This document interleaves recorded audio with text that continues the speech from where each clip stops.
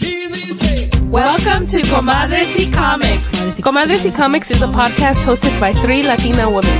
We highlight the Latinx presence in the comic book industry as creators, characters, and fans. Join us as we talk chisme, comics, fandom, and beer. Hello and welcome to a new episode of Comadres y Comics. This is episode 133. We're your hosts. I'm Sarah. I'm Kristen. And no Jen.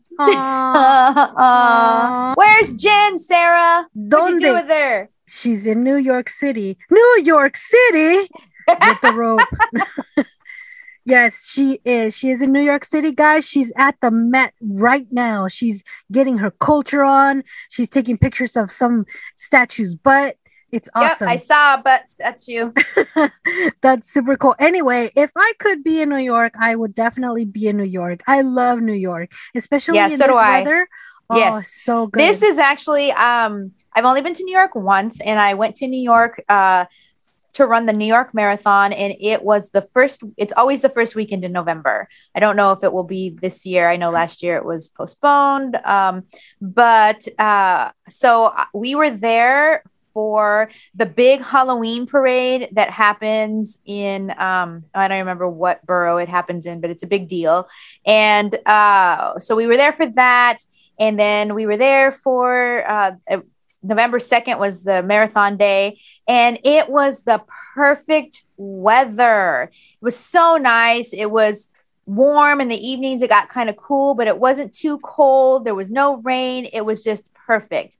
And so that stays in my memory of New York City. And I've always dreamt of living in New York. However, I know it gets very humid and hot during the summer and it snows during the winter. And I just don't think I could do extreme weathers like that. Yeah, right. I went, I think it was in May. I went twice and I only went for a day, like not even like a 24-hour period. It was like just during the day because I went east for my cousin's graduation. So the oldest cousin graduated first. So we went for her and then we spent like a day trip in New York City. Then the same day, actually for my cousin, the youngest one, for her graduation, we did spend, I think, 2 days in New York. So that was cool. But we stayed, I think, in Brooklyn, and then we stayed to a place close to the train, the subway.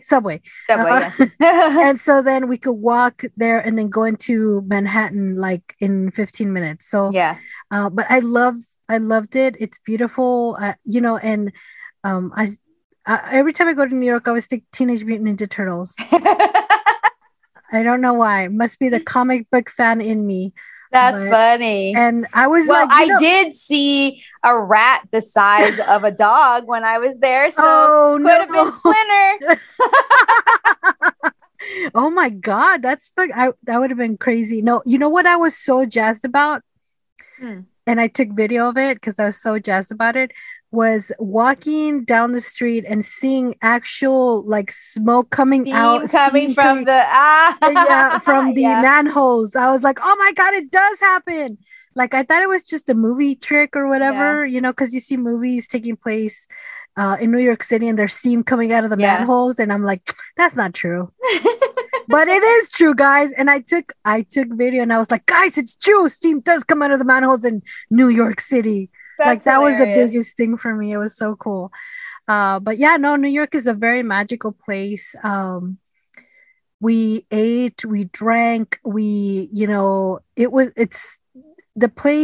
of the places are so tiny, and the restrooms that they have like at the bars are so tiny. And speaking about restrooms, when you go to New York, you need to have a completely freaking separate budget just to go to the bathroom, because there was not one bathroom that didn't have an attendant in it.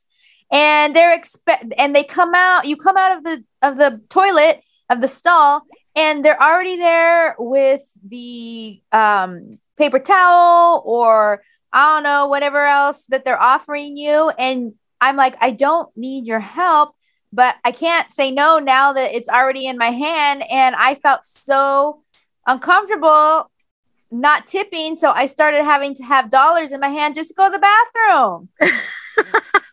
That's crazy. Everybody wanted a tip in New York. Well, I thought it was really cool. I really enjoyed it. It was really awesome. Just walking around. We really didn't have an agenda. We just kind of walked around and just kind of visited everything.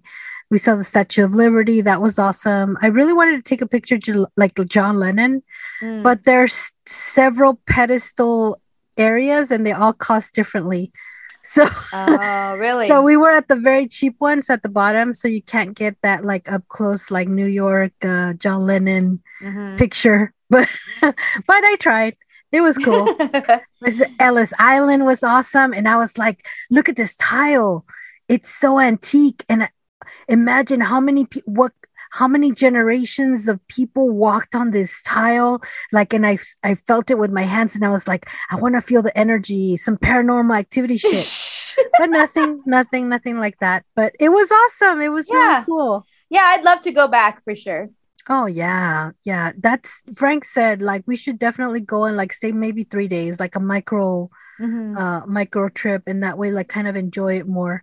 But definitely for places like that, like anywhere that gets really humid, I do not want to go in the summer. I know. Hell no. Yeah, that's not the 100% agree. Like definitely like a nice early fall weather would be ideal. Yeah, sure. No snow either for me. No snow. Not in New York, no. Or I mean, I am going to Alaska, but I'm kind of expecting snow. So right, yeah. But yeah, that's where Jen is, and we're here reminiscing about New York trips and wishing we were on a trip as well. But we're not. We're here with you guys, the listeners. But yes. All right, guys, it's now time for Chisme de la Semana. Kristen, you have some chisme? I have some very sad chisme. And honestly, when we recorded last week, this chisme came to me literally as like we were ending, and I closed my computer. Eddie runs out and was like, "Oh my God, did you hear?" I'm like, "What?" And he told me the sad news that Y the Last Man, the FX Hulu series based on the comic book by Brian K. Vaughan, Y the Last Man, has been canceled. I haven't even finished watching the first season. The first season, I don't know, did they only dropped the first 2 episodes in the beginning, or first 3, and I don't know how many they did at a time, but I don't even know if they're done dropping episodes yet. All I know is that it got canceled. And for those who don't know, which I'm sure all of you do if you've been listening to the podcast, Y the Last Man is my favorite comic book ever. And I was so looking forward to this, but I guess it just did not resonate with people. And even Eddie, who also has read the series from the beginning to the end, knows what it's all about, said that he had a hard time getting into it and that it was just very slow moving for him. Yes. And it just was not very appealing. So I guess maybe I just bypassed and looked past all of that because I wanted to like it so much. And I was just happy that it was on air, but he definitely said that he was having a hard time really finding a character that he liked. And that he was interested in seeing where their development went. So I can understand that. And I guess a lot more people sided on Eddie's view than on mine. So it got canceled. And all I could think of is little Brian K. Vaughan and Ampersand crying. The creator of the comic and the little monkey crying because it got canceled. Oh, wow. Well, I'd like to say that it's a surprise to me, but it really isn't. I think I've seen I'm up to date on the episodes. Like I've seen all of them that are out right now. Okay. But yes, Eddie's right. It is, and I told you about this. I think it was last time we talked. I told you that I had read the comics, but couldn't remember because it's so long ago. You know, we've been waiting for this for so long. Yeah. And so I couldn't remember, and I should have gone back and read it, but I was asking you, like, was the main character well, I forgot what his name is, honestly. Yorick. Was Yorick really kind of like a crybaby, kind of like, because he's so unlikable. Yeah, and so that's the thing. I think that one of the things that didn't resonate with people was that he was definitely not an A-type male. He was not alpha. He was beta 100%. And that's kind of the point of the story, is that the whole entire population of Earth, and he's the only male left, and he's not really that likable. So yeah, I mean, his character develops over the time of the comic, and I think definitely if we lasted that long, people would have come around. But I feel like there was not enough redeeming qualities that were being shown in the movie for people to really be able to like gravitate to his story. Yeah, I mean, he is escorted by this agent who has like a 3-digit number name. I forgot 365, I think. Yeah, and she was by far the one I really, really liked. Yeah. But he was constantly just challenging her, and not in a good way. Right. Like, like asking her, why are we doing this? And why can't we rest? And why can't you tell me what the plan? And it's like, shut up, Yorick. Let her do her thing. Yes, that's exactly how it was in the book, except for in the book, his girlfriend had left to Australia and was actually in Australia. And all he cared about, or at least that's what he thought, all he cared about was the world is falling down around him, and it's becoming abundantly clear that he is the last man on Earth. And all he freaking cared about was the fact that he needed to get to his girlfriend. That's all he cared about. And it was so infuriating and frustrating because he was just, he was very unlikable, but it was part of the storyline. Right. Anyway, it's very, very disappointing to me, where you wait so long to see an adaptation of something that you hold so dear and close to your heart, that you just love so freaking much. And then it's kind of like how I feel when I go to the movie theaters to watch Stephen King books that have been adapted to film. There's very few and far between books of Stephen King that get adapted to film that actually I like, because they just become cheesy. Right. And the books are so good, and it's hard, especially when the original source material is so good. So do not let this TV show indicate indicate what you think that the comic is going to be about or how it's going to develop. It is so good. Like, I really, really can't recommend it enough. So boo to FX and Hulu. But the source material still is in existence. You can still see where the storyline was going to go. And in fact, they did make some changes. So you'll even be surprised at some of the storyline from the beginning as well. Yeah. You know what was a little bit like sad for me was like, I'm continuing to watch this series and all the women are catty. All the women are out to get you, like we just turned into animals. Yeah. And I'm far along in the series where there's one group of women that are doing very well.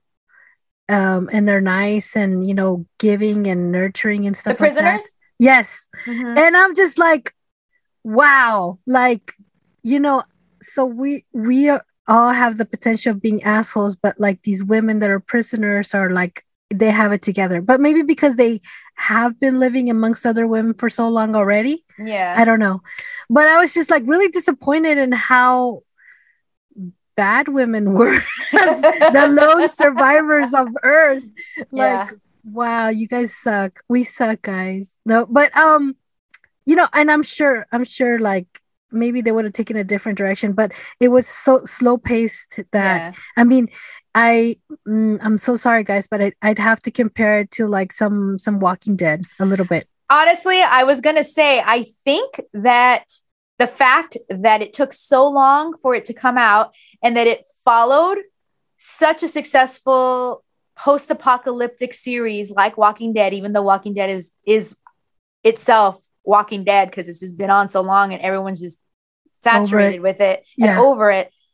I think that it was a detriment to it because a lot of people, yes, they're just like, another post-apocalyptic story. Of course, there's no zombies in this one, but you know how I really think that people are vying for a different direction.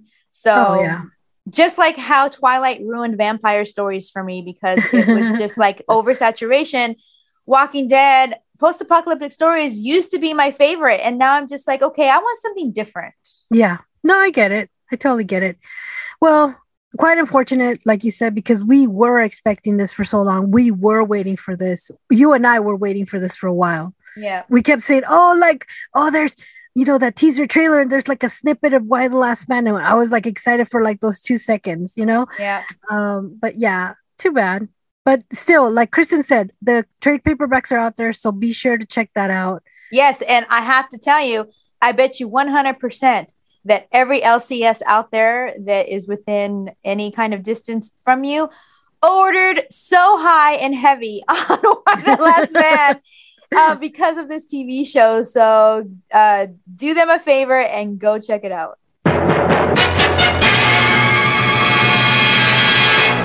All right, guys. Now it's time for On My Radar. What is on your radar, Kristen? So on my radar this week is a book that was just released this last Wednesday, which was the October 20th. And it is called Catwoman Lonely City. It is a DC Black, what's it called? Black Label. I would say Black Book. Black Label imprint, which is kind of like, I would liken it to how Vertigo kind of was an imprint of more like mature reader stuff. Mature reader stories, yes. But the Black Label is for the superhero stuff. I feel like, after Vertigo left, they came out with Black Label and then they came out with DC Horror. I honestly don't know why they got rid of Vertigo, but that's a topic for another podcast, I guess. Yes. That would be like a whole episode of Vertigo. Yeah. So this book is written and drawn by Cliff Chang. And if you have read Paper Girls and you've seen that art, then you are familiar with his style, but it is freaking amazing. His art style, his color palette, everything is just so awesome. I just cannot recommend it enough. But the storyline behind Catwoman Lonely City is basically Catwoman has been in prison for 10 years. That's a long time. And it's following a massacre that happens in Gotham where, spoiler alert, I'm not going to say who exactly in case you want to read it, but 4 major characters die and other major characters are sent to prison. And that is for sure Catwoman. So 10 years later, Gotham is kind of like going through this transition where they do not allow for costume heroes at all. Or villains. And there are these like almost like militarized police that are like monitoring the city. And she comes out and she is like, what do I do now? She has no money. And she is wondering, how does she survive? So, of course, how did she used to survive? She was a cat burglar. So she goes to try to go back into her old life, trying to do one last big score. But 10 years have passed. This is a 55-year-old Catwoman. Mm-hmm. And so the character development in just this first issue of Selina Kyle being 55 years old, trying to scale walls and climb buildings and jump over from one building to another is done so freaking well. Eddie read it and he's like, Kristen, you have to read this. And so I read it, and honestly, I identified with that part where she's like, oh, my knees, oh, my back. I'm like, I hear you, sister. But in her trying to discover, excuse me, how she's going to survive in this new Gotham, where everyone knows who she is and everyone knows what happened. There is a storyline where a mystery is happening. And I will share, it is a spoiler. He's not the only one who died, but Batman is dead. And part of what happened to Batman is why she went to prison. Oh, wow. So, which brings up a whole bunch of other questions, because of course we know that in canon Batman story, Batman and Catwoman were supposed to get married. They have this relationship. Supposedly they were in love.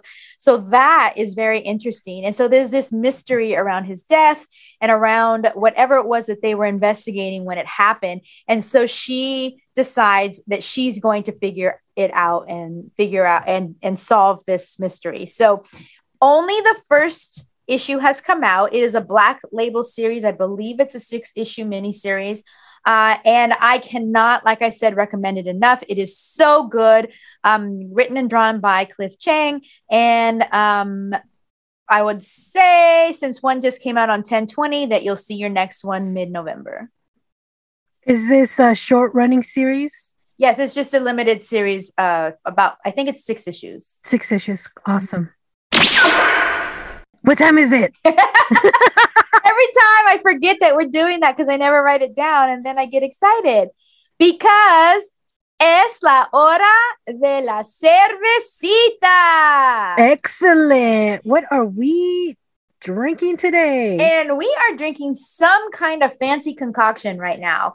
We have something called Dracula Daiquiri, and it is brewed by 450 North Brewing Company. So this is so cute. The can is red. It has a daiquiri glass on the cover, and there are vampire teeth hanging off of it.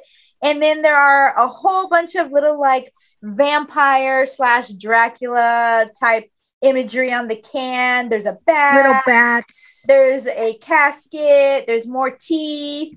It's really cute. So this is called Slushy. Oh, it's called Dracula Daiquiri, but it is a Slushy XL. It is strawberry daiquiri mix, lemon lime, and rum flavor. And it does say that it is a sour ale. So let's see how much of this I can drink before I make a face. But where did you get this from, Sarah? I got this at 2 places. The first one, I went back to 310 Liquor. I haven't been there in a while. They're still under construction. I know. I drive by a lot, and I still see that it's all boarded up. Yes, still under construction, and but they had this Dracula Daiquiri, and I was like, it's Halloweeny time. I totally want to do this. But it was a little bit expensive, actually. Oh, really? Yeah, $10 a can. Oh my gosh. So, is it because of the content? I don't know. I think so. I think it's because it says rum flavor. It doesn't say actual rum, but oh my God, $10 a can? Yes. And I was like, I really want to try it because it's expensive, so I think it's gonna be good. And also, I love the can art. Yeah. So I picked up one. Yes, I picked up one and I was like, I'm gonna drink it on my cheat day, but I never had a cheat day. So then I was like, and then Jen said she was gonna be in New York, and I was like, okay, well, this is the perfect time to try a beer that is not in her catalog that I've already sent. Yeah. That we could, Kristen and I can do here because I could just drive it to her place. So it just so happens that I was driving to go pick up some work, and so then I ended up just stopping by Caps and Corks, and they had some there, and they sold them in a 2-pack. And you save $1 if you buy the 2-pack. So I got the 2-pack, and I saved one for Frank. So that's why we're drinking it. So they were available at those 2 locations. So yeah. So I poured it into a pint. I did, upon Sarah's recommendation, put it in the freezer for about an hour beforehand.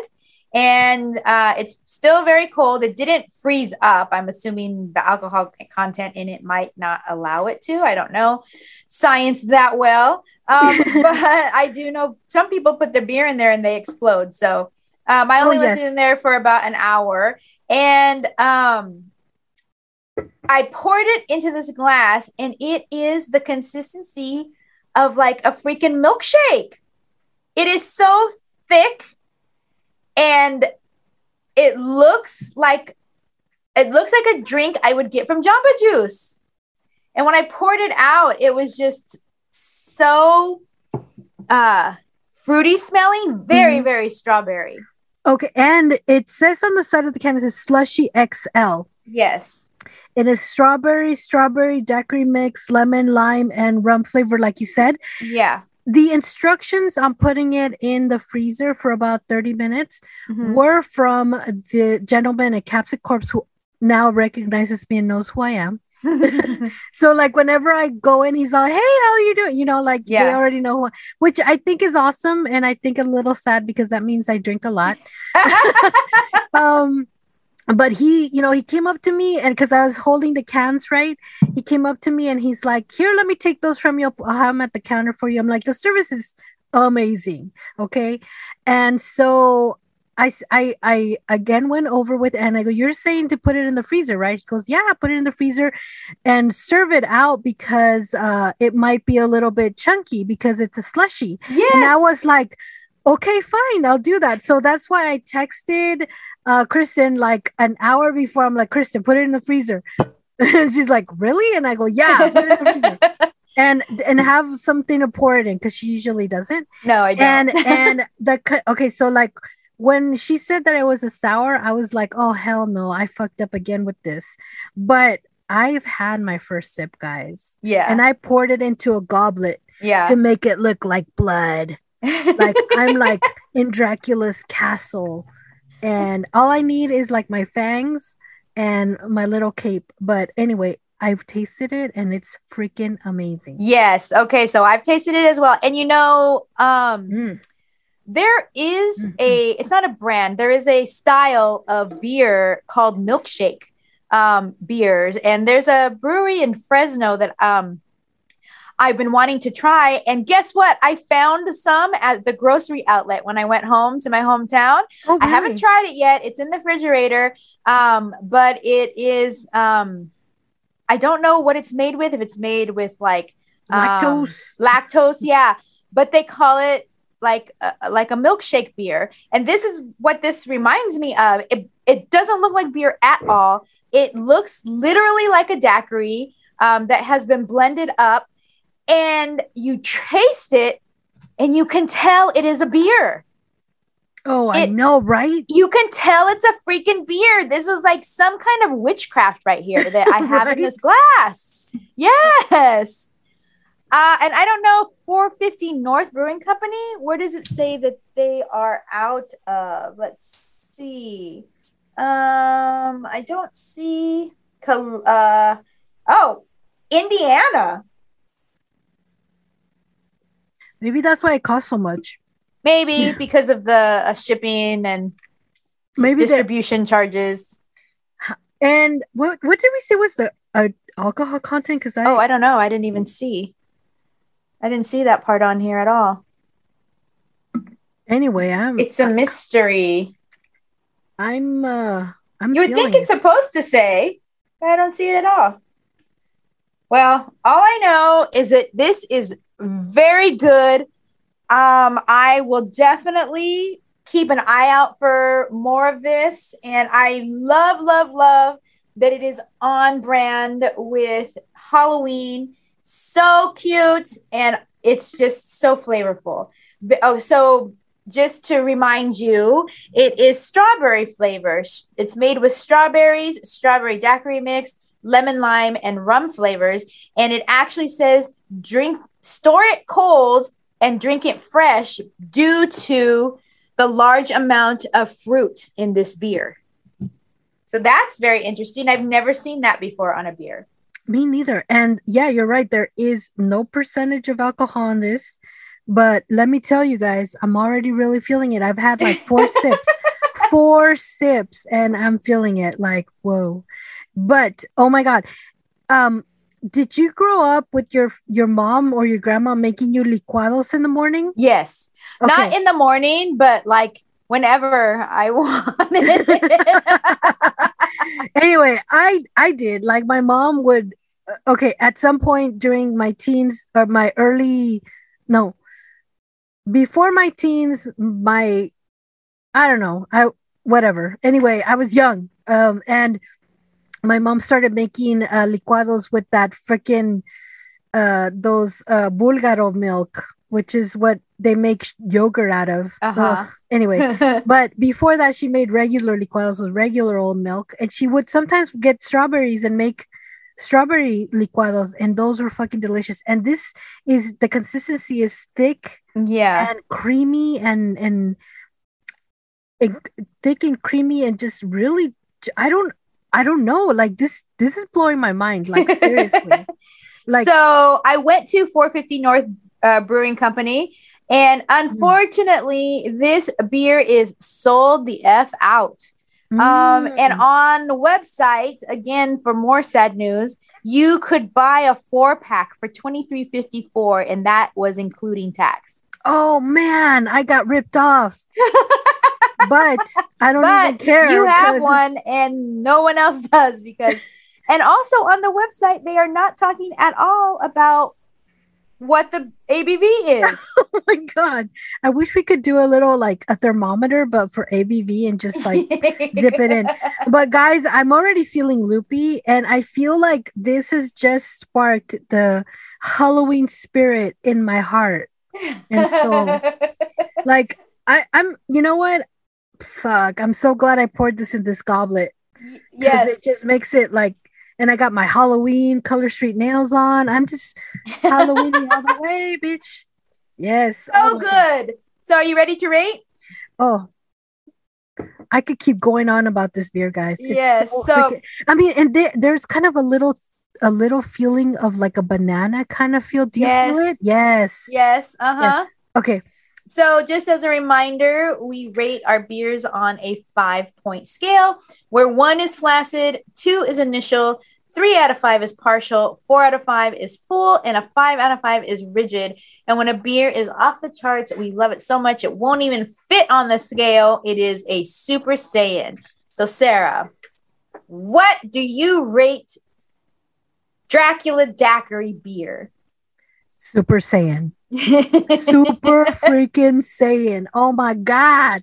I want to go and go purchase some more because I know actually it is. I'm thinking the same. I wish I knew what the ABV was, but it is so good. I also am giving it a Super Saiyan, and every time I take a drink and I taste that it is a beer, but I look at what it looks like, I'm like, what is going on? It's like some kind of like cognitive dissonance right in my head. Right. So a Super Saiyan for me too. I'm actually really sad that Jen missed it. And this is 2 Super Saiyans in a week for us because we also did Super Saiyan on the beer that we shared with Hondro. Yes. Oh my God. This is guys. I don't know where you have to go or who you have to kill. You gotta get this beer. It is so good. And like let's say there's somebody in your life that's not a craft beer drinker, you can share this with them and they're gonna love it. Yes, 100%. Oh my God. There's a sweetness, but it's not too sweet. There's a sour, but not too sour. There's some milkiness, thickness about it. I don't know, girl. Oh my God. I'm in love. Can I marry a beer? Would I be charged? Would I be charged? Would I be charged with bigamy? I don't know. With bigamy? For marrying more than one person? I mean, or thing? I'm right now on the website, on the internet, trying to find out what the heck. Oh my gosh. Okay, let me just tell you, they have a liquid haze top tree slushy as well that is also sold out, but I'm assuming that was grape flavor.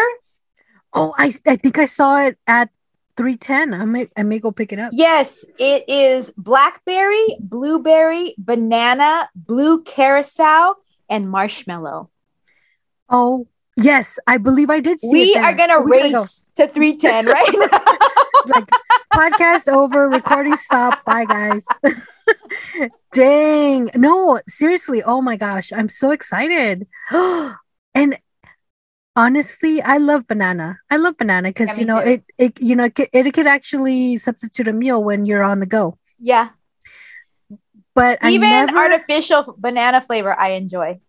Banana is my favorite Laffy Taffy oh, really? flavor. Uh-huh. But as much as I love banana was never on my radar to be in a beer. Right, yeah. But it's just shook me to the core, and I'm so excited. So this is 450 Brewing Company, and it looks like this slushy type of beer is something that they do often. So even though these two are sold out on the website, I would definitely keep checking it out during the year to see what else they come up with, and have those buying fingers at the ready, because it looks like they're so popular, they sell out so quickly. Oh yeah, definitely. Oh my God, I'm so excited. But just so you know, if it's sold out at 310, definitely swing on by to Caps and Corks, because they do have some. They do have some single, and they do have some in pairs. But what am I drinking right now? Am I going to get really drunk? Am I not? How many do I have to drink? Like, I'm searching the internet and I can't find anything. Right. Okay. I don't know. It's part of the mystery, I guess. A Halloween mystery happiness. I don't know. I'm just excited, man. This is so good. And I'm, like you said, I'm so sorry Jen missed out on it. But if I get my hands on some more, maybe I'll just send her one just so. Oh, okay. Here we go. It is it's a 5. It's a 5.0. Mm-hmm. Okay. Yes. I found it. Yay. Yay. Good for you, Internets and Kristen working hand in hand. But that has been our beer review. Oh my God. 2 Super Saiyans. Amazing. Yes. And now it's time for our book review. What are we reviewing today? So today we have a autobiographical graphic novel called Girl on Film, written by Cecil Castellucci. And if you think like that name sounds familiar, it's because she is the writer of one of our favorite books that we reviewed, the all ages book called Soupy Leaves Home. And she's also written for Marvel, and I believe also DC. And she's for DC, I think we read a long time ago. Did we read Shade the Changing Girl? Oh, we didn't. Yeah. I wish we didn't. Had. No, we didn't. Oh, okay. Oh, you know what? I read it for my book club. But so for comics, she's written for DC Shade the Changing Girl. She has an YA book called The Plain Janes, Year of the Beast, and a whole bunch of other stuff. She's written Star Wars. She's written Batgirl. She's just no stranger to comic books.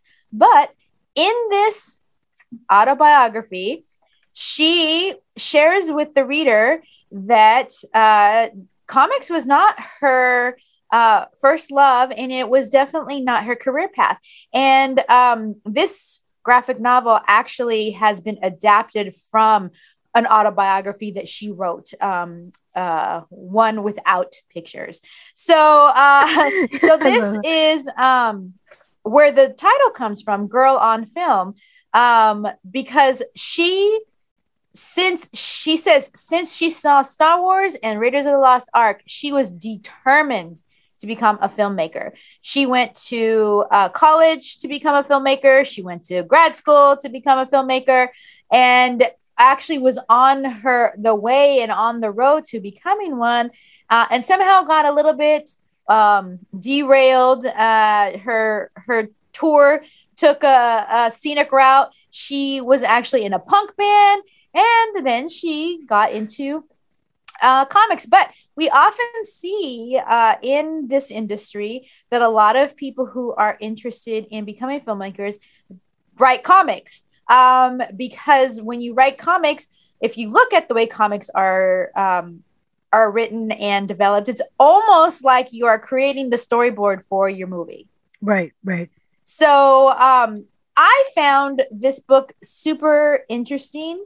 I've seen Cecil at a panel at the Santa Monica Library. It was called Women of Marvel.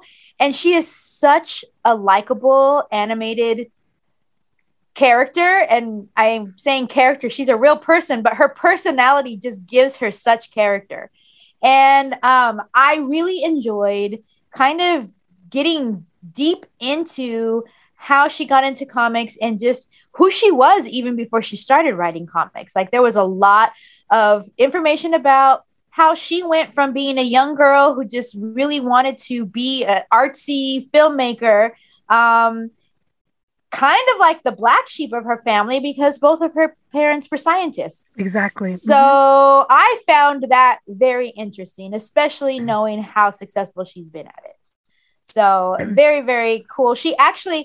I actually really got into the whole, like, I don't want to say cheesemate of it all, but like, she's had a fucking amazing life full of all kinds of crazy adventures. Oh, absolutely. She went to the same high school that the TV show and movie Fame is based about. Mm-hmm, based on. So I have no talent whatsoever, but as a kid, I watched both the TV show and the movie. I think the movie was a little bit too racy. I shouldn't have been watching it. I think it shows Irene Cara's boobies or something. But anyway, which I really enjoyed both. And I always wanted to go to that school, but I didn't really have any talent. So plus I don't live in New York. But I just found the fact that she went to school with so many people whose names you would recognize as being actors and just famous people all around. And she hung out with them and she would go party with them and she sat in class next to them. I just find it fascinating. Oh, absolutely. E Network TV channel used to be one of my favorite channels just because I have such a penchant for celebrity gossip. So I just really enjoyed the book from that perspective, but also just hearing about a woman who is successful in comics and the road she took to get there, because you really don't think about it. I mean, it was a struggle, but for someone who is so successful, you don't think about the struggles that they had to go through to get there. Oh yeah, absolutely. I like how she opens up in the first few pages where she says being an artist is like being a pearl. So like it's with the pearl, it's formed from like grains of sand going into the oyster, and it's working at it, and it's actually trying to expel it. Get it out. Yeah. And then it becomes a pearl. So like this goes on for a long time where it's grounded and trying to be expelled. So like there's kind of like this journey to become an artist. Like you're not just like, okay, I'm an artist and that's it. You know, like you have to create content and you have to hone in your skills and you have to constantly be working at it. Like, a lot of people like they draw every day. Like that's amazing to me. And and you could tell, like, if you, for instance, like just with Eddie alone, like I could see like the first book and see how when you see The Simpsons, like they look a little bit weird, but now they look like really polished. Yeah. And they continue to do so. Like, it's amazing. Like Kristen was saying about Cecil, is like she was really good friends with Chaz Bono, which, well, now it used to be Chastity Bono, but she transitioned into Chaz Bono. And if you guys know that, that's Cher's son. And one of the things I really like is, like, I was deathly afraid of Cher. Like, I like, oh my God, the part of the story where Cecil says that Chaz gave her a freaking Andy Warhol. Yep. She was just like, oh my God. I think he gave it to her for her birthday or something. Yes. And Chaz was like, I don't care about it. And she's like, oh my God, I would die for that. So she's like, here, you can have it. And she was like, oh my dying God. inside. Oh, I mean, who would not die for an Andy Warhol painting? And I was laughing about how, she talked about how she was deathly afraid of Cher, and Cher called her. The next day, I was like, you're going to need to give that back. She's like, I owned an Andy Warhol for 24 hours. Like, it was hilarious. And she actually met Andy Warhol. She briefly spoke to Andy Warhol, and I was like, damn, that's so cool. And one of the things that, I mean, you know, as a fan, you're just like, oh my God, I want to say the cool thing, but I don't want to be too like weird about it. Like, so she's like, I'm such a fan, blah, blah. Like, I'm an artist as well, blah. And he's all like, and he, like, Andy Warhol said, well, art is dead. It's all about film. Like, and she's like, oh my God. Like, you know, like, it's, I mean, the journey was just so amazing. At one point, she hung out with Jennifer Aniston before she was Jennifer Aniston. And she just came across so many people, and like there were so many mentors she came out along the way. And I thought that was amazing. But the way this comic book is written, there are parts in it. There's definitely a narration from Cecil, like you firsthand get narration, but there are breaks within the story in pivotal points throughout the story where she talks to her dad. And it's kind of a science break because he's a scientist and he actually is studying memory. And I think he did get a Nobel Peace Prize for his studies in memory. Oh, I didn't even know that. I think he got some awards for his study in memory, where they were using slugs as the test subjects for memory. Interesting. Because they were so easy to study because reactions they were like just so basic. And so they were able to chart like progress and memory and where memories are stored, and you know, I guess connection between other parts of your brain that create memory. Anyway, so there was a lot of parts within the story that, because she's writing her own story, her memories are her memories. But she makes a lot of references where it's like, this could possibly not happen the way this happened. Because I am associating with this. So what I'm trying to say, I don't want to get too involved in this because it'll go down a really weird hole, especially after drinking this beer. But I learned a lot about memory. Like, often some memories are solidified by pivotal points that happened in that memory, where it's stored in such a way that you could bring it back. Where other memories are like forgotten, but where there may be a song or a smell that could trigger it back to the surface. But it won't be like a true memory because you might remember certain aspects of it differently. Or some of them are not stored in such a historic way in your brain because they were just kind of passive, and you might integrate them with another time and space. I mean, it was just so freaking interesting. Yeah, it was very interesting, and it reminded me of the memory classes that I used to take in college. And yes, you don't really realize how unreliable your memory is. Yep. Yep. And I think probably anybody who's taken like a Psych 101 class had a professor who ran the experiment where he has a student or a TA or something run into the classroom, steal something off the desk, and then run out. And we all, as a class, 50 to 100 people, witnessed it, but not a single person in there could answer every single question that she had. What color was he wearing? How tall was he? What did he take? Like all that stuff. And it really opened my eyes to how unreliable eyewitnesses are when it comes to telling a story where another person's potential life or freedom is on the line.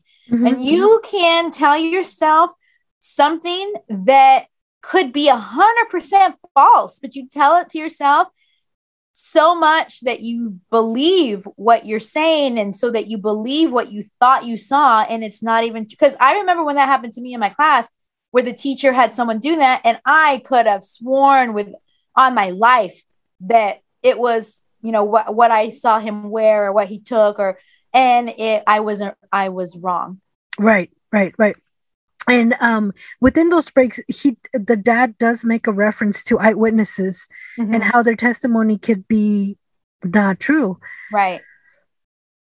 I mean, even trauma, when you're mm-hmm. experiencing trauma, you could remember it in such a way that it's not happening the way that you thought it did. Yeah. Or when you focus on one single thing.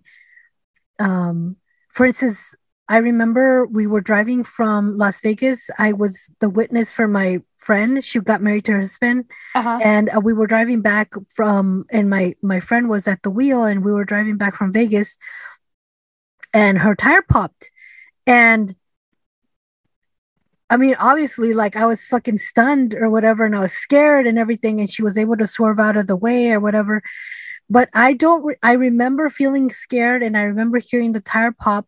But her husband said, "You were screaming the entire time." And I said, "I don't remember screaming." Wow. I do not remember screaming. Yeah. I thought I just kind of held my breath. And he thought, no.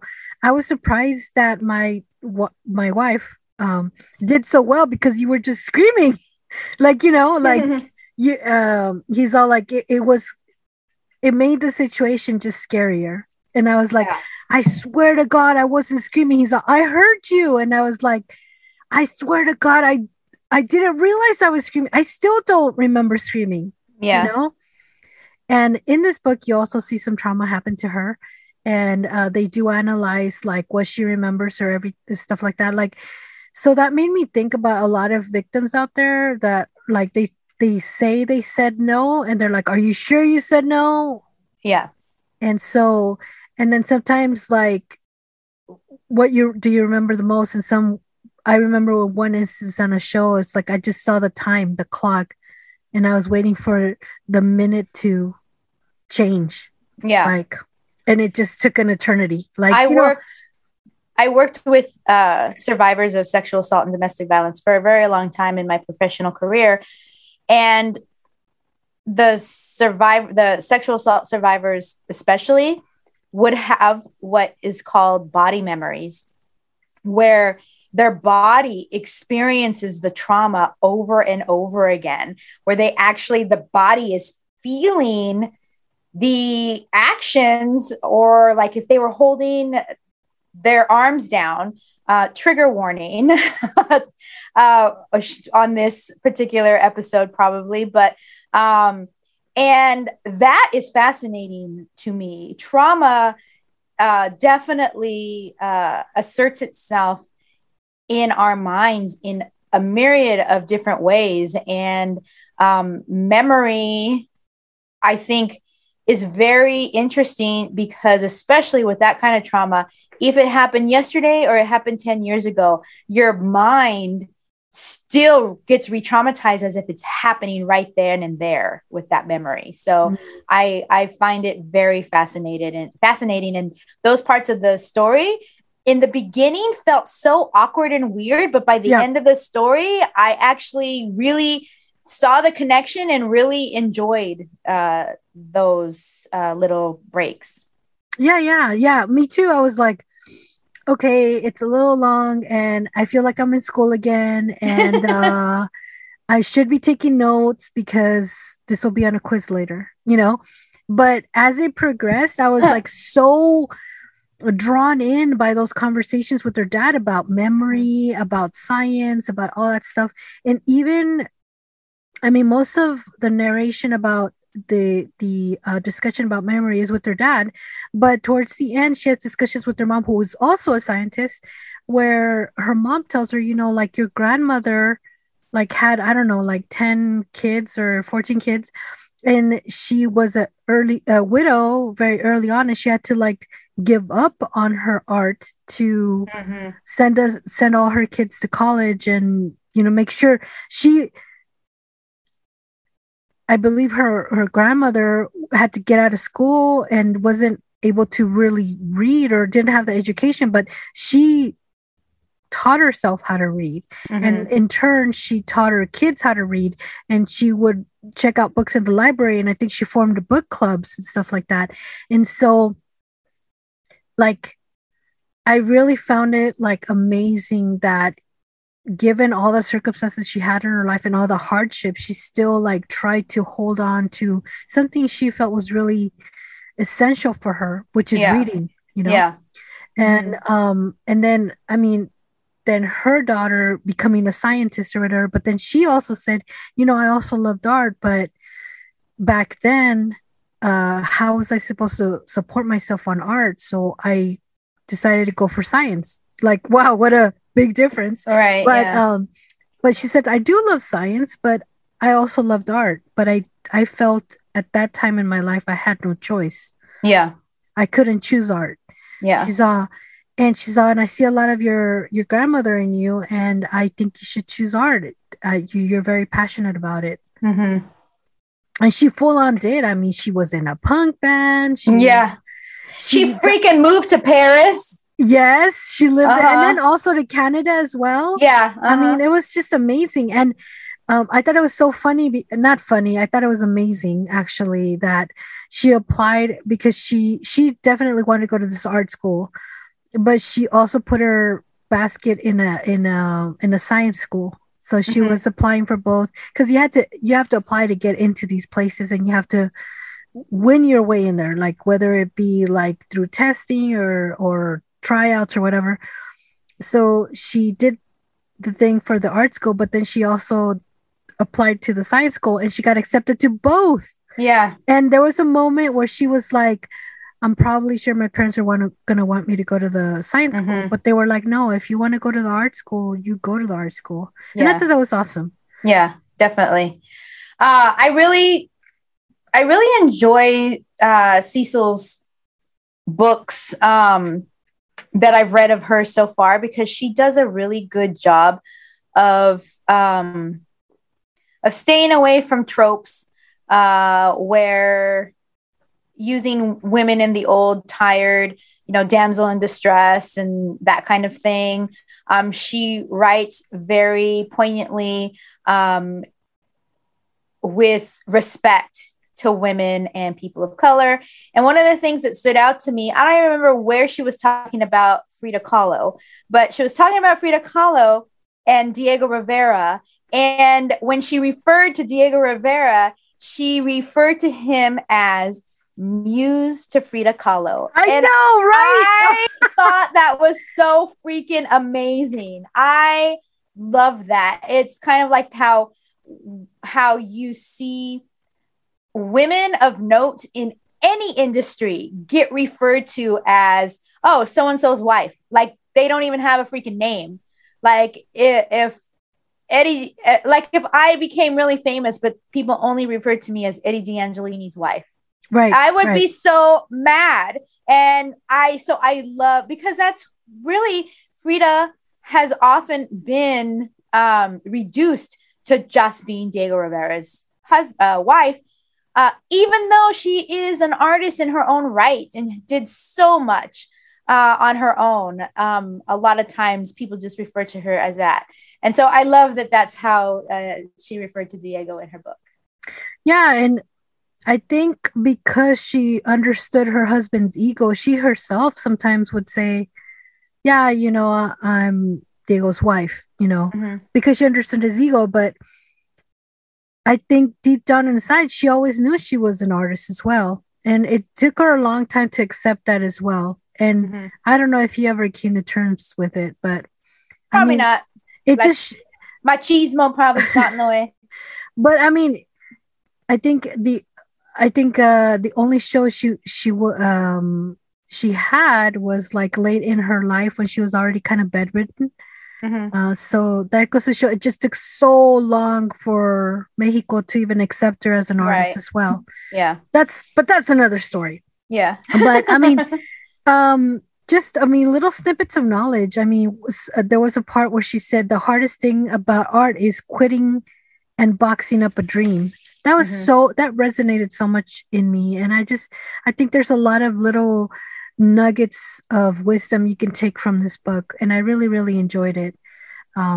It was quite amazing. It was quite an amazing journey. Yeah, definitely. It was a lot to read, but like we said, like at the beginning, you're just like, what is this, science or what's going on? But then as the story progressed, I'm like, wow, this is fascinating. Yeah. And actually, I didn't know this, but it was on Oprah's must read list. Oh, really? Yeah. Okay. Maybe I don't know if the graphic novel one was or if it was the other one, but either way, you're getting the same story. Yeah, pretty much. Well, are we ready to rate it? Yes. So this is Kristen. I will go ahead and start. Again, I have always enjoyed the books that we have read by Cecil. I really enjoyed meeting her in person and hearing about all her work that she was doing at the time. And I really, really enjoyed all the chisme that she gave about the celebrities that she knew in this book. So for all those reasons, I will give it 3 conchas. Yes, I will also give it 3 conchas. I thought it was really serendipitous how she met Steve Buscemi on the metro. Yeah. And that she was the only one the first person who ever recognized him because he did a film. Like some kind of indie film. Yeah. And he wasn't already in his 30s. And I know who he was because he said he had been a firefighter before. Oh, I didn't know that. Yeah, actually for 9/11, he walked into a fire station and said, I used to be a firefighter. How can I help? Oh, and wow. He was there for freaking 9/11 helping out. Like, oh, wow. That's how I knew. That's how I learned Steve Buscemi was a firefighter before his acting career. Yeah. And then he just took off. I mean, Boardwalk Empire and all these wonderful movies, The Big Lebowski. I mean, he's just amazing. Yeah. I love this book. It spoke to me on so many levels. One of the things I really loved was when she was thinking of moving to France, she said, I could be alone and miserable in a whole much better place. And she just grabbed herself and moved to France. And I was like, yes, girl, that's how you should live. Like, you know what? I'm miserable here, but you know what? I could be miserable in France. Let's go to France. So eating bread and cheese. Exactly. Thank you. Yes. So it's going to be 3 conchas for me. I really freaking love this book. It was awesome. Go ahead and pick it up. It's really cool. And you learn a lot too. And you guys know that I'm a person that loves learning stuff in comic books, and learning about memory was really amazing. I'm really grateful to have read this book because I learned so much about memory and how my own memory works as well. So pick it up, guys. All right, guys, it's time for En La Librería. And since Jen is not here, it is me, Sarah, bringing you En La Librería. And I hope to do it justice because Jen does such an amazing job. But En La Librería today, we have Altar Girls it's Altar Girl, book number 4. And it's actually Altar Girl book 4 and 5 that are in this Kickstarter. It's a series, a shoujo manga-inspired romantic school drama with cute, funny, and magical twists. Cool. Yeah, it's at a $6,000 goal. Actually, no, it was a $5,000 goal and it's at $6,000 right now, but it can unlock a lot of extra stuff. So the story is, what would you do if you had the keys to heaven and earth? Ooh. I don't know, but let's find out. Ashley Alters thought her life was tough enough as it was. That is until she realized her necklace is actually the magical key to earth. Yeah, it's a magical key of earth. Wow. Through the power and the key of heaven, and assisted by the angelic Gemini twins Sarah and Cherry, Seth Charming has been brought back from his death in 1929 to Ashley Alter's present day. Oh, there's some time traveling stuff. Ooh. Ashley now has to deal with the mechanications of angels and demons on top of typical school drama. Oh my God. That's scary. School it sounds drama, like a CW series. Right? It sounds a little bit like Buffy or something. Yeah. But she just wants her crush Adam Evanine to finally notice her. That sounds like it's right up my alley. So this is book 4 and 5, but you could also pledge to get like the whole bundle of books, which is amazing. It's manga inspired. The art looks amazing.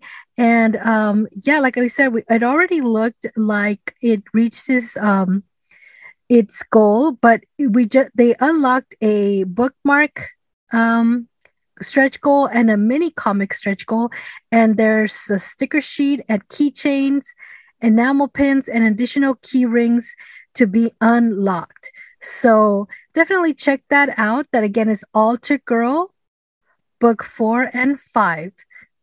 Nice. All right, guys, it's now time for Juntos y Fuertes. Kristen, what do you have for us today? So today I actually have a documentary that was produced by all people, DoorDash. And it is what? Yes. The food? Yes. Oh my God, no way. Okay. Yes. So in case you didn't know, DoorDash produced a documentary called Somos Boyle Heights.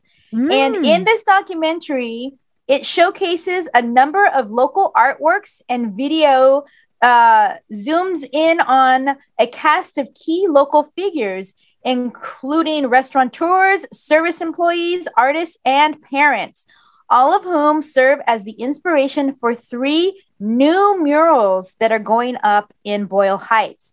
And they are painted in real time on camera. Oh, nice. So they're in this documentary, they have the saying that says, "Don't move, improve."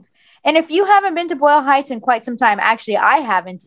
I used to go all the time when I worked for my last organization because a lot of the girls lived in that area, but I haven't been for a while. I just remember this one taco stand had the best freaking beans ever. So good. Oh, and the original taco place that has all braised meats. Oh, so good. Guisados. If you have never tried a guisado taco, I highly recommend it.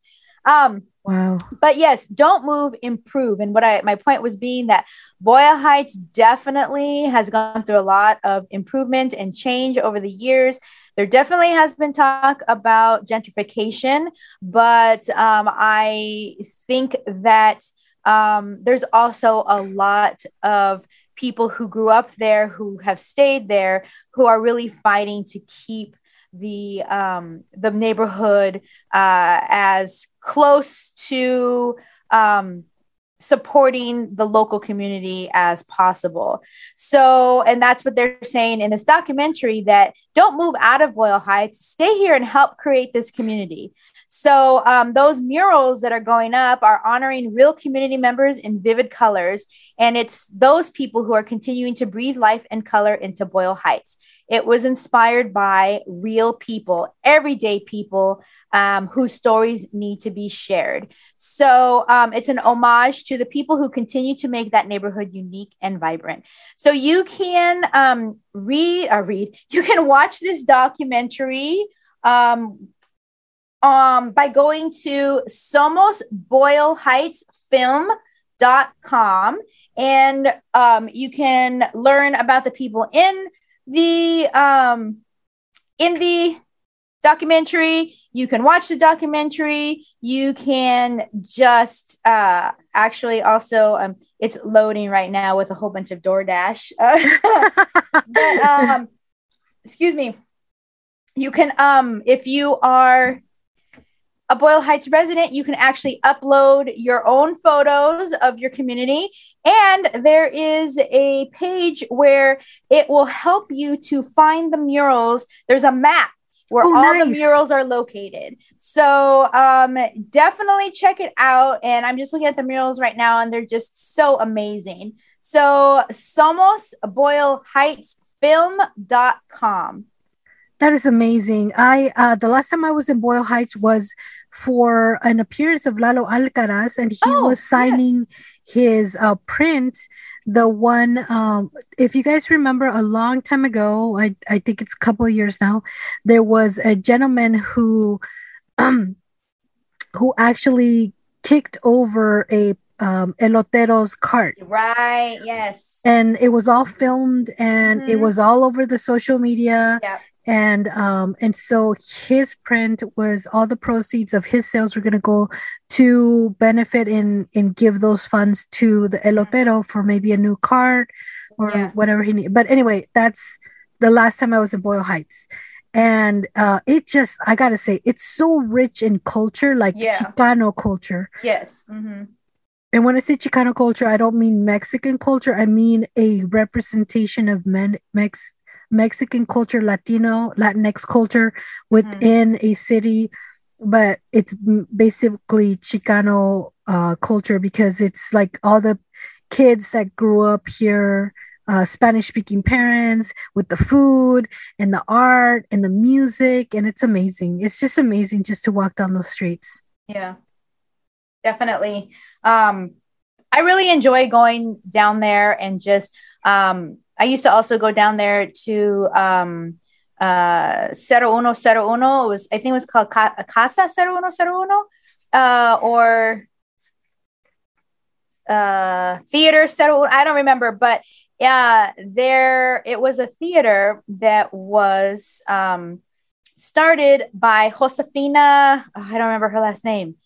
Sorry, Josefina, but she's the creator of Real Women Have Curves. Oh, that's right. Yeah. And you know what? I was going to mention that I was in the restaurant, I think, that she owns. Oh, yes. I've been to that one too. Yeah. Uh-huh. She was there, and I didn't talk to her, but I was like, oh my gosh, she wrote Real Women Have Curves. Yeah. And anyway, go ahead. Yeah, but so anyway, as a Latina film writer and creator, she gives back to the community by teaching classes that teaches screenwriting, acting. I've gone to quite a few actual plays that were in her theater, and I've always enjoyed them. So tiny, and it went from a real tiny place to actually a big place with a stage, and so nice to see what programs like that can do for a community. Absolutely. So what we're saying is go visit Boyle Heights, eat, drink, yes. And visit. All right, guys, now it's time for saludos, and saludos goes out to Tyler Martin. Tyler Martin is the creator and founder of Godhood Comics and the writer and just creator of The Antagonist. Thank you so much for being on our Las Platicas. He has a new Kickstarter coming out on November 1st. Please follow us to make sure you follow up on that Kickstarter project coming up. And so saludos goes out to him because he was just recently on our Las Platicas. And so we're really, really excited to have that episode air out on our YouTube page. But yes, he has a Kickstarter starting November 1st, running to November 30th. And if you want to learn more about Tyler and The Antagonist, you can listen to our episode 126, where we review the first 3 issues, or is the first 2 issues? I don't remember. I believe it's the first 2. Of The Antagonist. And this Kickstarter is going to be for the issues 4, 5, and 6. So get yourself up to date on these books because they are so amazing. You're going to love them, and we can't recommend them enough. Absolutely. All right, guys, that actually brings us to the end of this episode. You can find us at Comadres y Comics Podcast on TikTok. You can email us at comadresycomics@gmail.com. Please email us with any questions. You could also, and I strongly hope that you will review our podcast on Apple Podcasts for a chance to win a Teenage Mutant Ninja Turtles Nickelodeon sleeping bag. And so the very first person who posts a review and DMs us that they did so will receive this sleeping bag. There is no raffle. You will get it. First person who lets us know they reviewed our podcast. Where else can they find us? And you can find us at comadresycomics.com. You can always find us there, and definitely follow all the links to where we are on the internet. Excellent. Well, that has been our episode. We have been your host. I'm Sarah. I'm Kristen. And there's Simon. Bye, guys. Bye.